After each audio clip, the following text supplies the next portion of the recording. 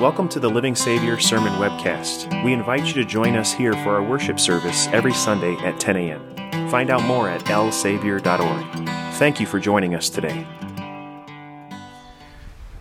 So would you have done it totally differently?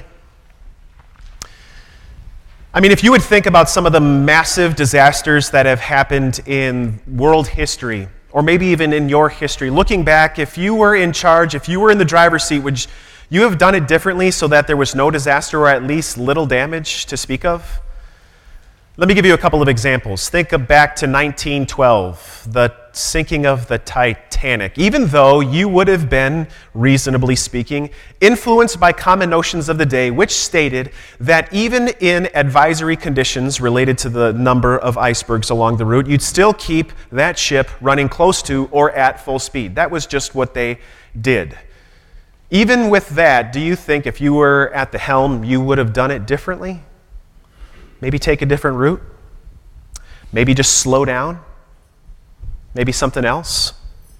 Think back to 2005 when Hurricane Katrina hit New Orleans.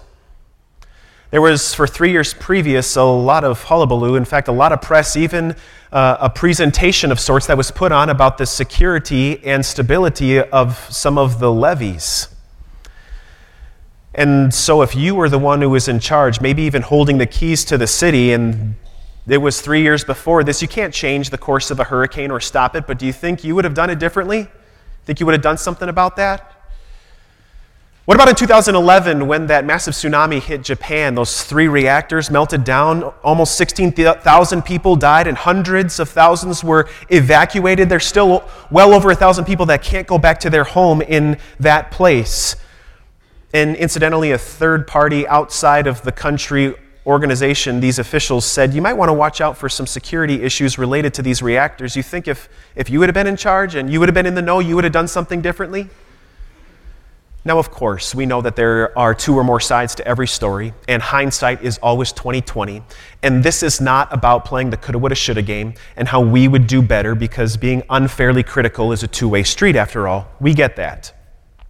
What this is about, though, is to invite you, with all honesty and transparency, to just step back and maybe even step up and get a very outside view, looking at a very objective perspective on things that are happening, disasters that impact tons of people, and really to consider what you, if you were in the driver's seat, would do differently.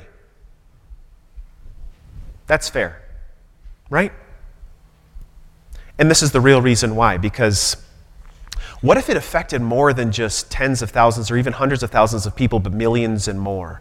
What if you were the one who was put in charge and it was going to impact the whole world? There is some earth-sized, earth-shattering calamity on the way, or maybe even something worse. What about this? What about the cause and the reason for every calamity and disaster?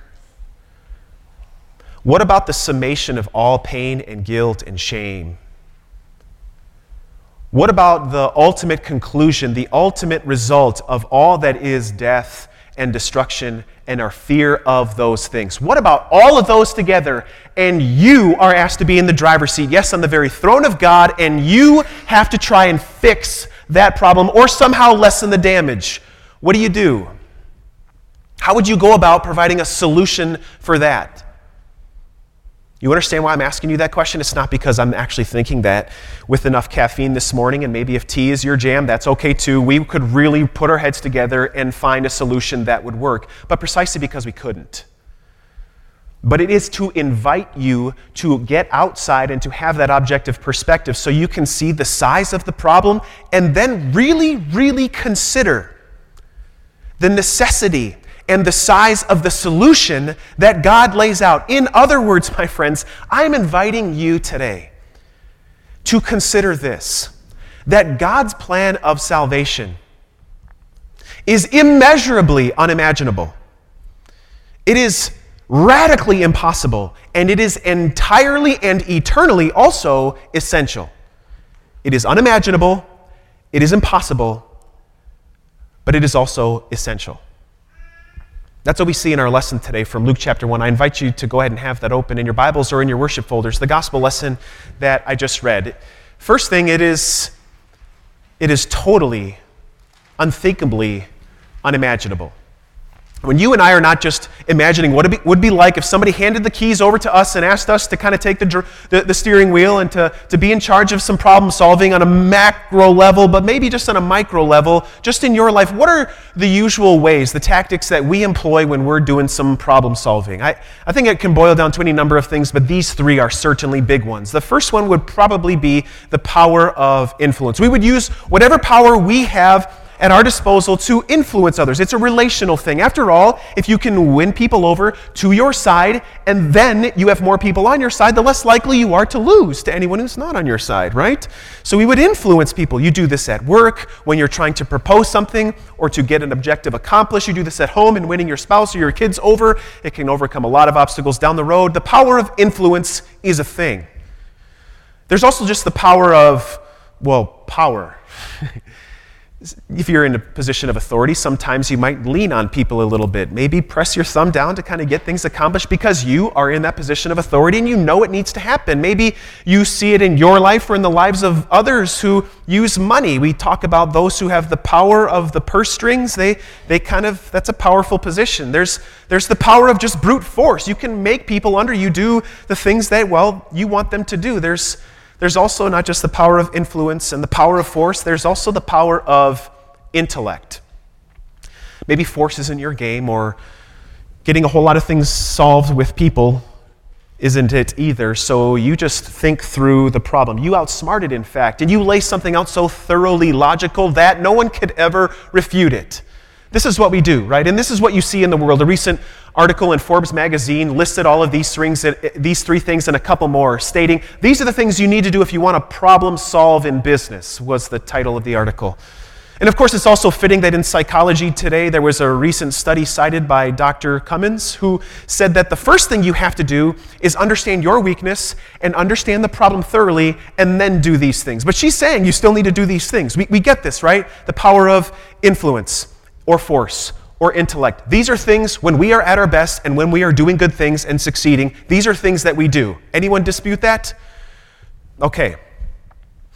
So then go back to that whole throne of God solve the world's greatest problem thing. You think of how creation is so terribly ruined and mankind is broken beyond what any God-sized super glue could provide as a quick fix. You think of how the world will never be the same, how life left and death filled the vacuum that remained, how the present and the future aren't like what it was in the past. How do you and I go about fixing that? Do we use the power of influence? How's that going to go in convincing fallen mankind and the devil and all demons to somehow change their mind? Have you ever tried to convince an enemy to no longer hate your guts? How does that usually go? Okay, I guess I'll throw in the towel. No, that doesn't happen that way. So that one wouldn't work. What about just the power of force, right? Take all that is evil, put it on some God-sized marble, and then with a divine finger, flick it beyond the farthest star whose light we have yet to see. Yeah, but that wouldn't really deal with the issues or solve the problem, and we wouldn't really know that it's gone and paid for in full, would we? So that doesn't work. What about just thinking it through? Could we ever lay out a plan that would be so thoroughly logical that nobody, no philosophy, no ideology could ever say, nope, doesn't work, here's the weak point, number 1, point A, Roman numeral 2. Well, how do we know, since no one ever before us or even to the present day has ever come up with such a thing? So those don't really work then either. Something that's reasonable or relational or resourceful or forceful. So then why would God do something totally different? Because that's exactly what he does in our lesson, isn't it? You kind of understand why Mary says, how can this be? Aren't you and I right along there with her? Because I don't know if you were paying attention to Luke 1 when I read it before, but that doesn't make any sense. It makes zero sense. It has nothing to do with forcing the issue. There's nobody who's really won over. It doesn't make intellectual sense. It's not rational. It's not natural. It's not normal, right? Did you read that lesson? Look at it. It makes no sense at all. I mean, and it's not even just that Mary is a nobody who is pledged to be married to another nobody carpenter named Joseph, and they live in Nowheresville, nobody cares about Nazareth. It's like the armpit of the Holy Land. Nobody cares about Nazareth. I kind of like to liken it to Gary, Indiana. You ever been? Nobody goes as a destination to Gary, Indiana. I'm sorry if you're from there. Please forgive me. You're in a church, so you have to. But it's always a pass-through thing. You never want to stop there. I ran out of gas once. It's not a good picture.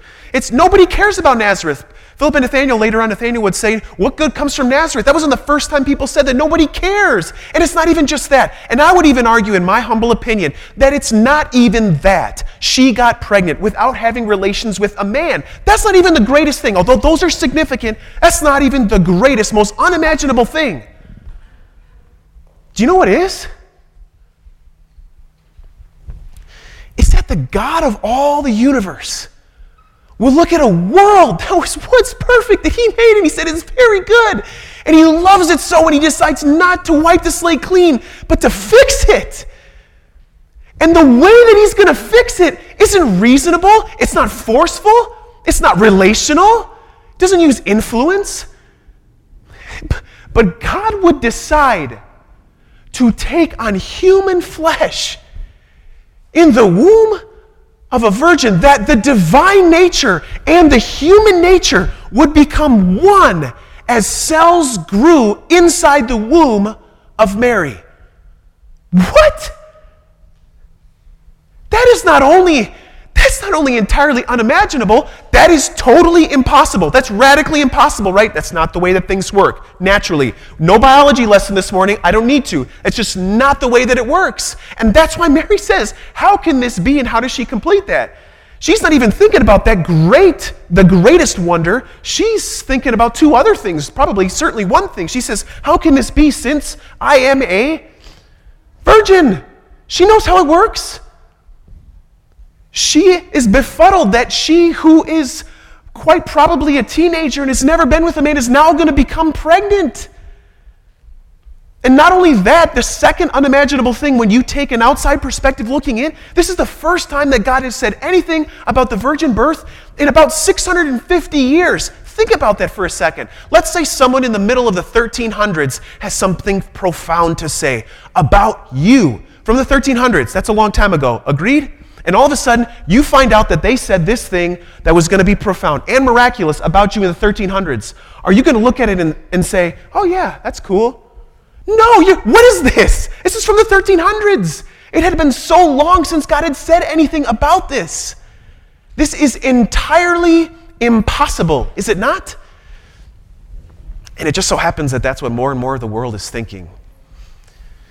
This is not just the skeptics out there that question these words. It's the skeptics that I see in front of me. It is also the skeptic that likes to speak up right inside here too. Oh, he is good. And I think you know of him too. In a recent article shared by the Washington Times, they cited a Pew Research study which looked at the number of people in America who celebrate Christmas and also those who, equally or not, celebrate the fundamental necessary truths of Christmas, that Jesus is true God, born of a virgin, that the shepherds went to see him, and that the wise men were guided by a star. A few years ago, it was 64%. Now in 2017, it's 57%. Just recently, I listened to a sermon by an unnamed pastor nearby, at an unnamed church, who said, I'm a modern man, and modern men don't believe such silly miracles. We need to apply this differently, that this is our rebirth, that it's a zero to hero kind of thing. And people came back the next Sunday. And it could be really easy to look down my Pharisaic nose at all the other people, but what about the questions that exist right in here, right? Because we all have questions about this type of thing. This is not just unimaginable, but it is entirely impossible that God would circumvent the natural order of things. But yet he would even go farther and provide some proof for Mary. And the way he would provide proof isn't by convincing her or forcing her. not by the power of influence or intellect, but he would say, guess what, Mary? Your old, barren relative is in her 6th month. Newsflash, 6th month is one of those things you kind of can't hide anymore. So imagine what this was like as these words were echoing in Mary's ears and her mind and her heart. As she started to notice the changes in herself. And even after her lesson, she would hurry off and see her relative Elizabeth, who was in her 6th month, and she would rejoice at the fact when finally, as it would develop in the entire order of things, as this child inside of her would grow, and then the birth, and then this child who she knew would be totally normal as far as human appearances are concerned, but would walk and talk and act totally differently from all the other kids. And when he would do things like change water into wine, you think the angel's words would echo in her heart and mind? She would treasure these things and ponder them in her heart and remember them again and again. And then what about each and every single step to the cross?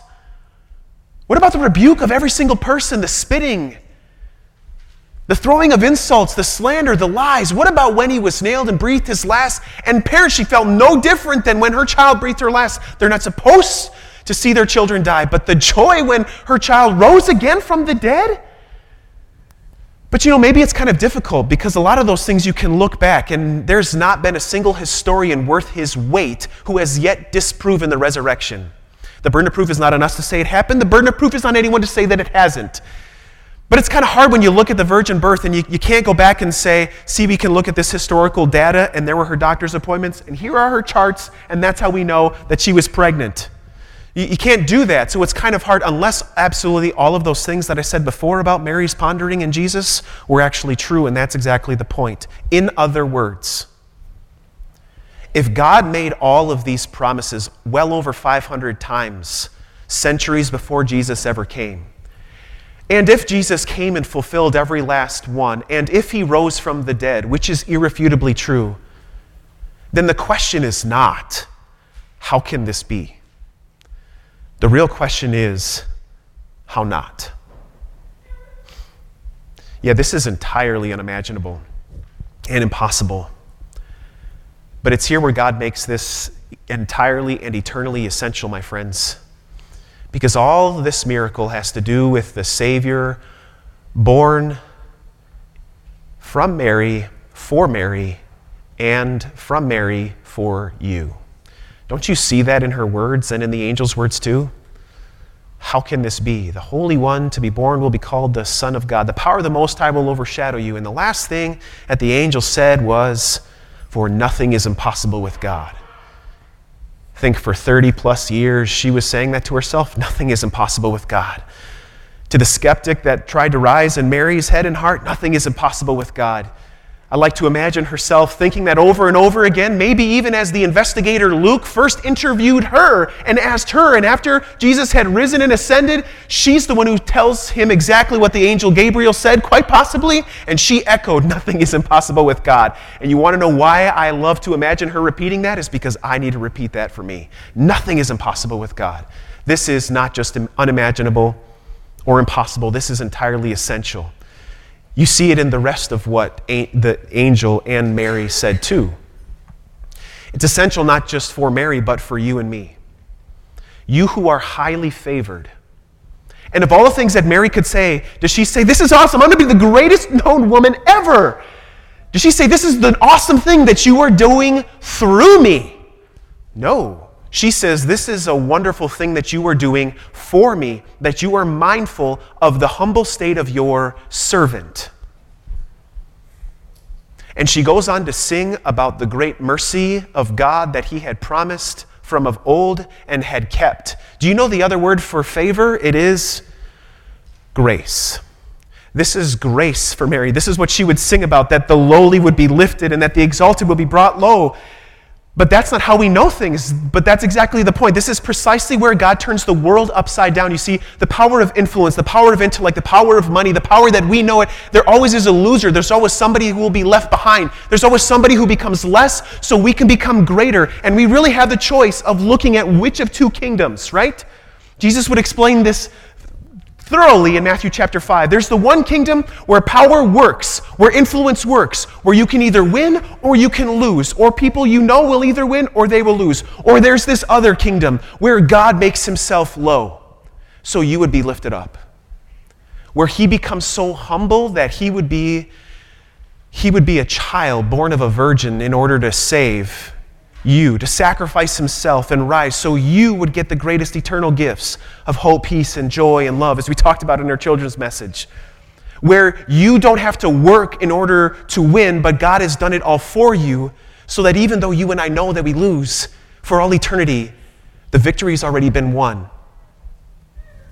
And God has not only performed this miracle as something objectively outside of us, that we step back and look at, he has also sent the Holy Spirit to do something miraculous right in here. It doesn't just compete with that skeptic inside of here and inside of there, but he silences him too. Silences the skeptic inside of me and of you as we look at something that, it's unimaginable and impossible, but it is essential as God shows his grace. This is his solution to save the world. It turns everything upside down so he would demonstrate almighty, eternal, divine grace for those who don't deserve it. After all, that is what grace is. And as the Holy Spirit works through his word inside you and me, then you and I can not just approach this Christmas, but we can approach absolutely every single day, marveling at the unimaginable, the impossible, but most certainly the essential. And we can say with Mary, may all of this be to me, Lord, just as you have said. May God grant that to you all. Amen. Thank you for joining us for our sermon webcast. I'm Pastor Caleb Curtis. To discuss today's sermon or to discover more about our ministry, visit our website at lsavior.org. Thank you again for joining us, and may God bless your day.